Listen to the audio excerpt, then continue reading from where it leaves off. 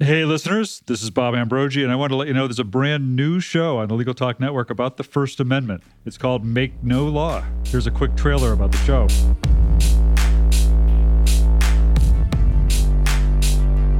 News and pop culture are full of controversies about free speech and the First Amendment. We hear terms like hate speech and heckler's veto in a barrage of coverage about campuses, protests, and even wedding cakes. But what does it all mean, and how did we get here? That's exactly what my new show, Make No Law, the First Amendment podcast from Hopat.com, will explore. I'm Ken White, and I invite you to tune in every month for the history, stories, and personalities behind the right to free speech and the most important Supreme Court cases establishing it.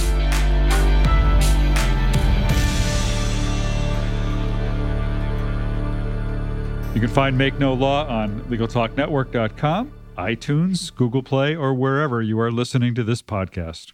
And now on to Lawyer to Lawyer. In terms of disclosing how we engage in national security investigations or imperiling the integrity of any future national security investigations, I think that was raised, but I don't think it's justified. The memo, 6 pages in length, 3.5 if you really look at it, that was actually of substance, I don't think helped this matter at all. I think it's caused greater confusion around the country.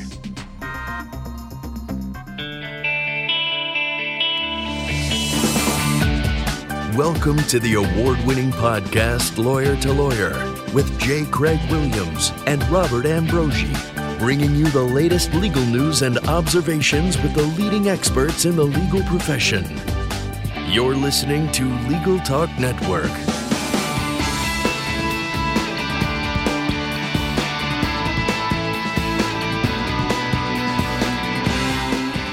Welcome to Lawyer on the Legal Talk Network. I'm Craig Williams, coming to you from a very sunny and warm Southern California. I write a legal blog named May It Please the Court and have a book out titled The Sled. This is Bob Ambrogi, and geez, Craig, you keep rubbing it in, right? It's snowing up here in the Boston area today, but you've got to remind me that it's sunny and warm in Southern California. But I write a blog called Law Sites, and I also do another show here on the Legal Talk Network called Law Technology Now. And Bob, yes, I also drive around with top down on my convertible. And before we introduce today's topic, we'd like to thank our sponsor, Clio. Clio's cloud-based practice management software makes it easy to manage your law firm from intake to invoice. You can try it for free at Clio.com. That's CLIO.com. Craig, last week, a memo was released to a lot of controversy created by Republican staffers and House Intelligence Chairman Devin Nunes, alleging abuse of surveillance authority by the Justice Department and the FBI. It was released after being declassified by President Trump. In a nutshell, the Nunes memo alleges that the FBI may have relied on, quote, politically motivated or questionable sources, unquote, to obtain a Foreign Intelligence Surveillance Act, or FISA, warrant in the early phases of the FBI's investigation into Russian interference in the 2016 elections. Well, Bob, prior to that release of that memo, the FBI warned that they have grave concerns about material omissions of fact that fundamentally impacts the memo's accuracy. So could this controversial memo actually undercut the Russian probe by citing bias by the FBI and the Justice Department, or otherwise? And what will be the overall impact on the law and the views of the general public? Today on Lawyer to Lawyer, our topic is the Nunes memo, the FISA court, the legalities and political firestorm, I guess you could call it, surrounding this release. To help us talk about this today, we have two great guests. Let me begin by introducing the first of them, and he is Robert E. Anderson, Jr. Robert is managing director of Navigant. He's served with the FBI for over 20 years before joining Navigant. He's a recognized expert in cybersecurity, incident response, cyber hacking, counterintelligence, and economic espionage. And he's an expert in theft of proprietary trade secrets investigations. Welcome to Lawyer, Bob Anderson. Thanks for having me today. And our next guest is John Malcolm. He's the vice president of the Institute for Constitutional Government for the Heritage Foundation. He's the director of the Meese Center for Legal and Judicial Studies and senior legal fellow. Before joining Heritage in 2012, John was a general counsel at the U.S. Commission on International Religious Freedom, as well as a distinguished practitioner in residence at Pepperdine Law School. Welcome to the show, John Malcolm. Yeah, it's good to be with you. I suppose more germane to our discussion, I was an assistant U.S. attorney for 7 years and a deputy assistant attorney general for 3 years in the criminal division at DOJ. But the other things that you said about me are also true, and it's a pleasure to be with you. Oh, good. All true. Well, since that is a little bit more apropos, then how do you think that Justice is taking a look at this memo and all the concerns that have been expressed so far? Well, look, it's very, very early days, and there was more information, frankly, released today, and there will certainly be more in the days to come. So the Nunes memo came out on Friday. It's a fairly short memo. It's only about 4 pages, and while I don't think that it's a smoking gun, I don't agree with the president that this somehow vindicates him. It was suggestive of potential bias and, at the very least, a little bit of sloppiness on behalf of the FBI in terms of its presentations to the FISA court. Today, actually, Chris Wray, the current FBI director, and I used to work for Chris, he declassified a lot of information in a memorandum that was attached to a referral letter to the Department of Justice by Chuck Grassley and Lindsey Graham, referring for investigation Christopher Steele for lying to the FBI. There were very significant bits of information in that memorandum.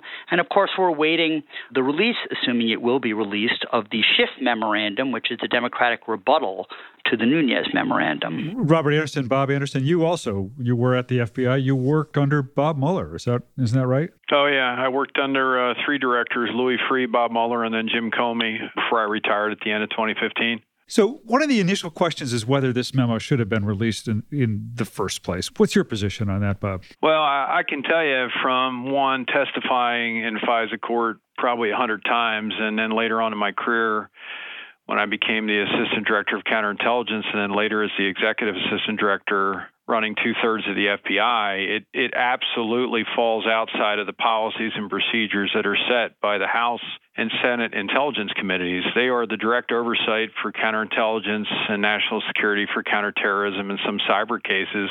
And I can tell you from running Ed Snowden and other very complicated, sophisticated cases that when we go up to brief the congressmen and senators in these cases, it's some of the most classified information that you'll ever see. And what startled me about this is there's procedures and policies in place within these committees that if anything appears to be outside of the norm or violating policies or procedures, that's why they're there, and it can be handled in a classified setting.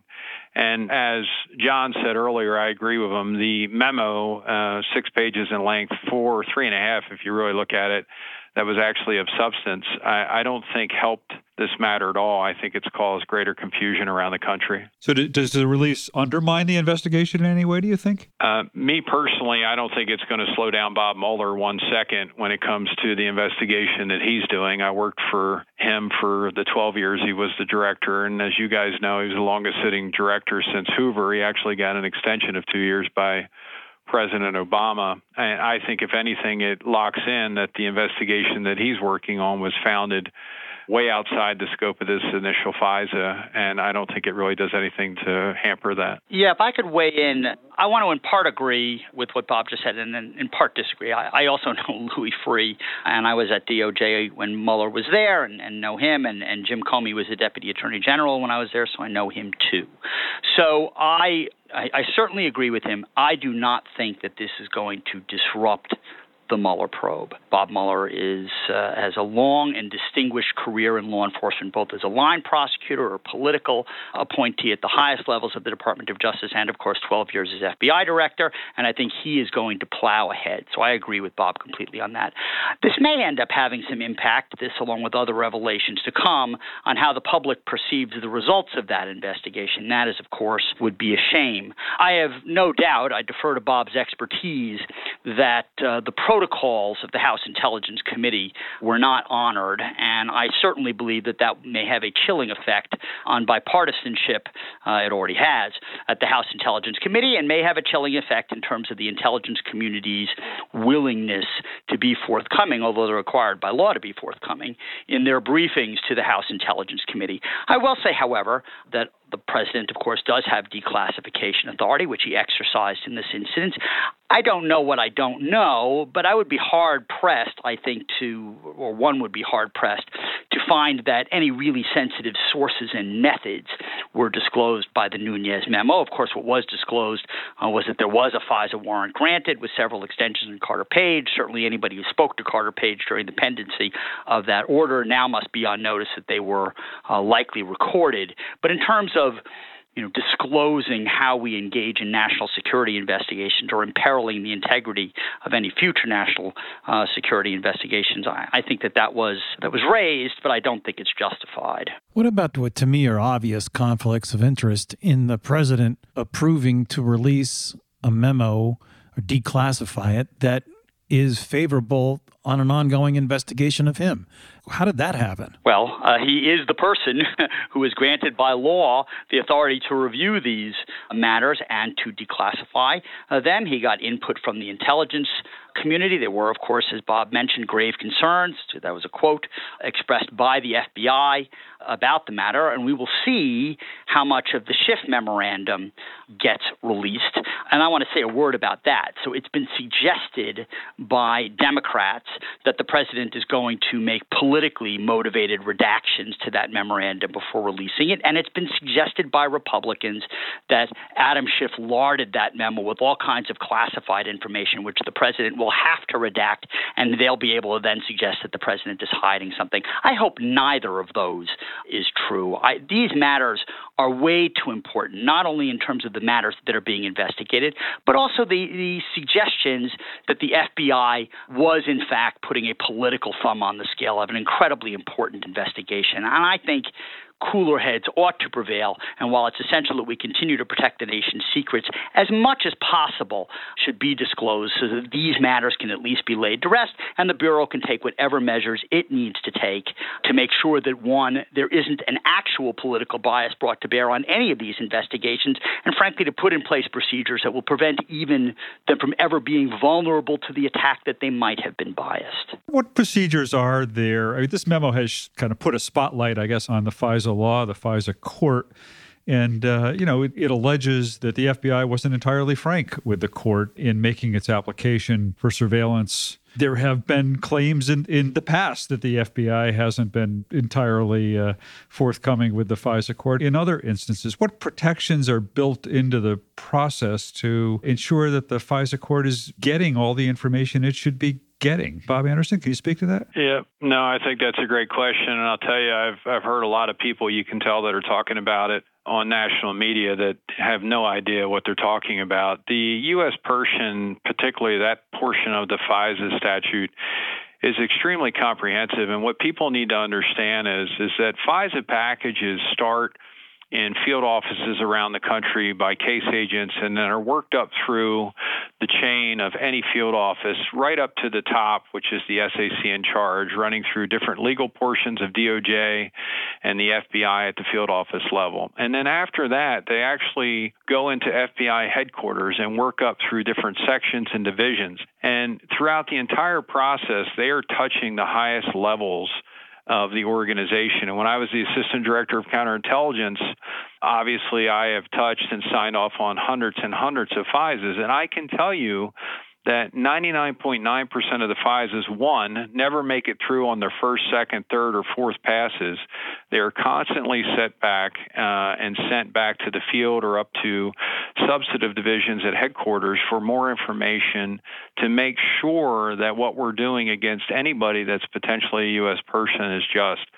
And it's not even until after that is done where it's pushed up to the deputy director and the director, and then which, as John well knows, goes across the street to the National Security Branch of the Department of Justice. And then what people also need to know is once you go before the FISA court, and I laugh at this every time I hear people say it's a rubber stamp. I mean, if you've ever testified in front of a FISA court judge, which are obviously appointed by the head of the Supreme Court, and they're very specialized judges that hear top secret and secret information as a course of business, this is anything but a rubber stamp. In some of those hearings, I've personally testified for hours in front of a FISA court judge. And the last thing I would say about that, and I'm sure John could jump in here also, is, many years ago, we started what's known as the Woods procedures. And those procedures simply are any information that's in the FISA of any relevancy, i.e. name, Social Security, phone number, address. All of that information has to have corroborating information, either an Agent's 302, a subpoena, something of record to vindicate and show the judge that this is not somebody just willy-nilly putting it into that affidavit. And then the last thing I'll say before I let John jump in is the instance that we're talking about, not only do you have the initial application, but you have several renewals of that application seen by different judges. And I think people need to understand that there is a significant amount of checks and balances when it comes to the U.S. Person FISA statute. Well, just before we get off that, and I want to hear from John on that, but I just want to ask you, I mean, there have been reports, and I think perhaps most notably the New York Times back in 2002 had reported that the court itself had identified some 75 cases in which it said that the FBI had misled it in FISA documents. If the FBI isn't forthcoming, how is the FISA court to kind of sort through that? Well, I can tell you, when it comes to the FISA court or any federal court, the people that have the vested interest in making sure that the courts are aligned with and believe what agents are testifying to is the FBI. So there's procedures to bring the agents and whoever in front of the court, whether it's Department of Justice attorneys or agents, to work out where those issues are. And a lot of the issues that I think that you're bringing up stem from affidavits and FISAs around right after the 9/11 timeframe. There's a lot of us that were in the FBI during 9/11. Unfortunately, I think probably 2/3 of the FBI nowadays were not. And in those instances, there's procedures to bring agents and attorneys together in front of FISA court judges, or if need be, up to HPSCI or SISI, the House or Senate Intelligence Committees, to work through those areas of concern. Yeah, look, I agree with absolutely everything that Bob just said about the procedures, including the Woods procedures, which were put in place after there were allegations that the FBI had played fast and loose with the facts. I think you need to look, however, at exactly what happened here. So we are talking about allegations that were being made against an alleged foreign agent, witting or unwitting, of the Russian government, Carter Page, who was a volunteer foreign policy advisor in the Trump campaign, right at the tail end and in the heat of a very, very close presidential election. You have this guy, Christopher Steele, who's a former British spy, who comes up with this 30-something page dossier that is absolutely explosive. It makes allegations that the Russian government, under the direction of Vladimir Putin, has decided to engage in an operation to tilt the election towards Donald Trump, and it's engaging in a whole host of activities in coordination with the Trump campaign. That memorandum goes on to say that the Russian government has all kinds of dirt in the form of financial and sexual improprieties against Donald Trump that they can use to blackmail him. Now, Christopher Steele is a guy who not only has been a British spy, but who has apparently over the years worked with the FBI on a whole slew of investigations, including the FIFA investigation, the Soccer Association, and has been deemed to be a reliable source. And I think what happened here was the FBI just said, this guy's given us lots of great information in the past, and we trust him. And perhaps in another investigation, that might have been good enough. But it wasn't good enough here, and here's why. If you look at the Steele dossier, you are relying not only on the credibility of Steele, but all of the information contained in that dossier is to unnamed sources whom Steele says are reliable. And he says they're all highly placed Russian officials, either in the government or intelligence agencies or friends of people who are highly placed in the Russian government or intelligence agencies, and they are dishing this dirt. Now, very hard under these Woods procedures to verify any of that information, and it doesn't appear as if it was verified. Jim Comey testified publicly that, in fact, this information was not only salacious, it was unverified. And here, the problem, in my opinion, is that unlike in the past, they had real reason to doubt Christopher Steele's credibility here. I'm not saying that the information in his dossier isn't true. Maybe it is all true, but it all hinged on his credibility, and his credibility was subject to attack. It was subject to attack for at least a couple of reasons, one of which he had been hired by Fusion GPS. Fusion GPS was working on behalf of the Clinton campaign and on behalf of the Democratic National Committee, and he had been paid $160,000 to put together this dossier by people who obviously wanted Donald Trump to lose this election. And the other is, over the course of doing this investigation, either based on the information he learned or just other reasons, he hated Donald Trump. He made it quite clear in a conversation with Bruce Orr, who was a senior department official, a month before the first FISA application was applied for, that he was desperate for Donald Trump not to win the election. Now, under these circumstances, either it was incumbent on the FBI to verify some of the information in the Steele dossier on its own, or to disclose this information in full to the FISA court so the FISA court could assess whether or not they believed the dossier or whether there was enough other probable cause based on independent evidence. That wasn't done here. Now, in part, it wasn't the FBI's fault. In the initial FISA application, they cited a Yahoo News story that contained a lot of the information that was in the Steele dossier. And they said, Steele has told us that the only people whom he gave this information to were us and to Fusion GPS. So Yahoo News must have come upon this through its own sources, which it said was a highly placed Western intelligence source, and that corroborates what's in the Steele dossier. Turns out that was a lie. It turns out that the entire source of information for that Yahoo News story was Steele himself. And Steele was, in fact, leaking like a sieve and talking to all kinds of media outlets because he was desperate for Donald Trump to lose this election. So perhaps they got caught. Perhaps they had trusted this guy in the past. They prepared these applications and vetted them the way that they usually do. But in this case, they had somebody who was a highly suspect source, and they did not fully disclose the information to lead a FISA court judge that he might not be a credible source to the court. And that is why the FBI has now been left vulnerable to the attack that these were intentional omissions. I certainly doubt they were intentional omissions. I certainly hope they weren't intentional omissions, but they have left themselves vulnerable to that attack, and that's a real shame. Well, I hear what you're saying. We need to take a short break. We're going to be back in just a moment to continue this discussion, so please stay with us. Imagine what you could do with an extra 8 hours per week. That's how much time legal professionals save with Clio, the world's leading practice management software. With intuitive time tracking, billing, and matter management, Clio streamlines everything you do to run your practice, from intake to invoice. Try Clio for free and get a 10% discount for your first 6 months when you sign up at their website, Clio.com, that's CLIO.com, with the code L2L10, that's L2L, the number 10. And welcome back to Lawyer. This is Bob Ambrogi, and joining my co-host J. Craig Williams and I today is Bob Anderson, Managing Director of Navigant and a former national security executive with the FBI, and also John Malcolm, Vice President of the Institute for Constitutional Government at the Heritage Foundation. Bob Anderson, given what John was just saying, I know that the New York Times has gone to court now saying, let's make the FBI's entire application for a warrant public at this point so that we really know what the basis was here. What do you think about that? Should we just put it all out there at this point? I mean, I don't know enough about the actual initial FISA package and what type of information it's contained in it.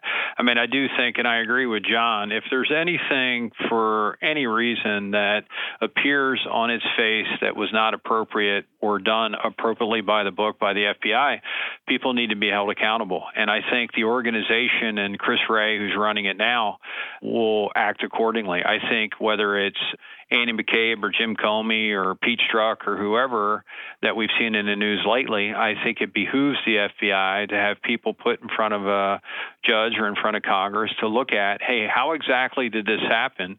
And let's work through, one, if it was inappropriate, or two, the FISA court was or was not instructed on all the different nuances of the source in this case, as John had brought up. And I think they need to get to those answers. There have been a lot of people who have said that this whole scenario is very reminiscent of the Watergate and Nixon administration situation. What lessons do you think we can take from history to apply to the current situation? I'll jump in. I'm not going to necessarily compare this to Watergate. I think that these are really early days. I mean, not only do we have the Schiff memo that's still to come out, but Andy McCabe has now taken slightly early retirement, and the reason it's been reported that he's taken slightly early retirement is that the Inspector General at the Department of Justice, Michael Horowitz, whom somebody I also work with and have the highest regard for, is going to come out with a report sometime in March or April talking about the investigation and all the way up to Director Comey in terms of the Clinton email server investigation, and that McCabe is not going to look good in terms of this report. I don't know Andy McCabe. I'm not looking to impugn the integrity of Andy McCabe at all. He rose to the level of being acting FBI director. He has a 20-year career. For all I know, he was a great agent. I will say this, however.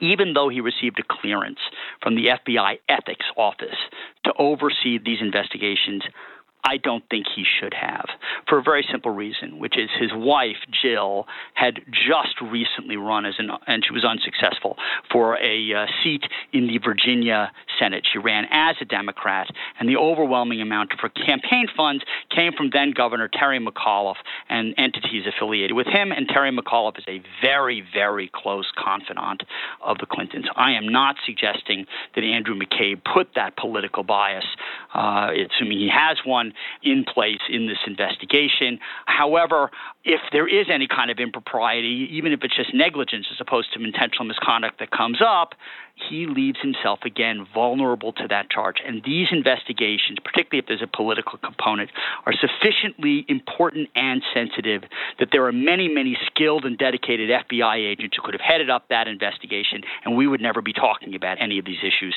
And now, of course, that's compounded by the fact that Peter Strzok and Lisa Page were involved in these investigations for a short time. We're on the Mueller team, and people have now been sick and tired probably of reading their text messages, which show a very, very evident bias. Bob Mueller, who's a straight shooter, very much to his credit, the moment he found out about these texts, got them off of his team, but perhaps the damage has already been done. We are getting pretty near the end of our time here, and I do want to make sure I give each of you an opportunity to give your closing thoughts on this topic. Also let our listeners know how they can follow up with you or learn more about the work that you're doing. So, Bob Anderson, I wonder if we could start with you, get your wrap-up thoughts. Yeah, just wrap-up thoughts. I agree a lot with what John said. I think we are in early times of this, but in any one of these particular instances, whether it's with Andy or Jim or Pete or Lisa, all of which I've known for a long, long time, I think the answers that we're looking for should come. In other words, whether they need to testify before Congress or testify before a FISA judge to make sure that what was done was in the most upright and proper ways to do it. I do think John's very right that the appearance, and honestly, that's what a lot of this is about, whether it's right or not, the appearance looks bad. And I think that's something that we got to make sure that we do better each time we do it. And as far as getting in contact with me, I'm easy to get in contact with. I'm a managing director at Navigant out of Washington, D.C., and obviously they can go to Navigant.com or anywhere else and get my identification, and I run a global cyber information security practice. Thanks a lot. And John Malcolm, how about you? Sure. Well, even though I work at the Heritage Foundation and I'm in the middle of Washington, D.C., I do like to try to take a dispassionate view of these things. And I was a federal prosecutor for 10 years, and I care a lot about the FBI. And I only care a lot about the FBI because I happen to love the institution. It's also the premier and most important law enforcement investigative agency that we have in this country. And they are given some very, very powerful tools for domestic criminal investigations under Title III and under the Foreign Intelligence Surveillance Act for national security investigations. And they get to spy on individuals using highly secretive methods. And it is important that if we are going to give them those tools to engage in these necessary investigations, that the protocols be followed scrupulously. And I certainly hope that the FBI at the senior levels did not, in fact, engage in political bias. If they did, heads should roll. But I also care that even if that didn't happen, that measures be taken to make sure that the FBI is not left vulnerable to these kinds of attacks in the future. And with respect to the facts underlying the Steele dossier and the matters being investigated, let the chips fall where they may. In terms of people getting in contact with me, they can do that through the Heritage Foundation. They can send me an email at john.malcolm@heritage.org, or they can follow me on Twitter at Malcolm_John. Well, thanks a lot to both of you for taking the time to be with us today. We really appreciated your insights on this issue and appreciated you taking the time to share them with us. I really enjoyed it. Pleasure to be with you. Thank you. Well, Craig, that about does it for this week. Any final thoughts from your end?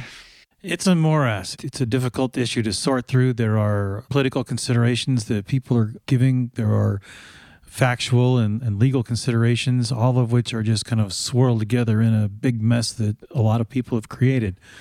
Sloppiness or not, or whatever you want to call it, but we're in it, and I think it's going to take us a long time to sort through it. And who knows if we'll finish before President Trump's term is over. We will find out. I think it's also fascinating that, as I said earlier, to kind of put a spotlight on this FISA court that's kind of been in and out of the news really since 9/11. And this might be a situation where more information is a good thing and more transparency is a good thing. I realize that's not how the FISA court works, but I'd certainly like to see more information be released to the public about what was going on here. Well, ultimately, I'd expect that information to be in Mueller's report when it's released. All of that information should be displayed. Well, thanks to everybody for listening, and thanks to everybody at the Legal Talk Network for producing our show. Remember that when you want legal, think lawyer to lawyer. Talk to you next time.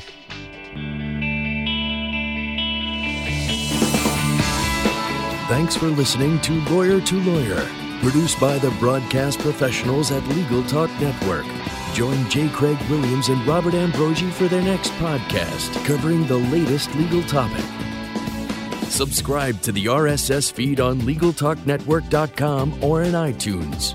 The views expressed by the participants of this program are their own and do not represent the views of, nor are they endorsed by, Legal Talk Network, its officers, directors, employees, agents, representatives, shareholders, and subsidiaries. None of the content should be considered legal advice. As always, consult a lawyer.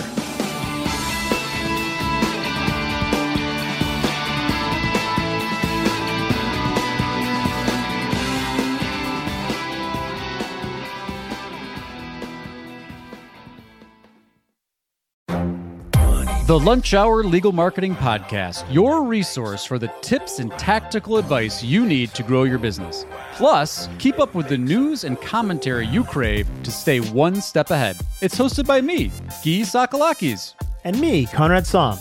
Every other week, we break down the issues holding back your marketing strategy and talk about the changes you need to be prepared for. Check out the Lunch Hour Legal Marketing Podcast wherever you get your podcasts or on YouTube.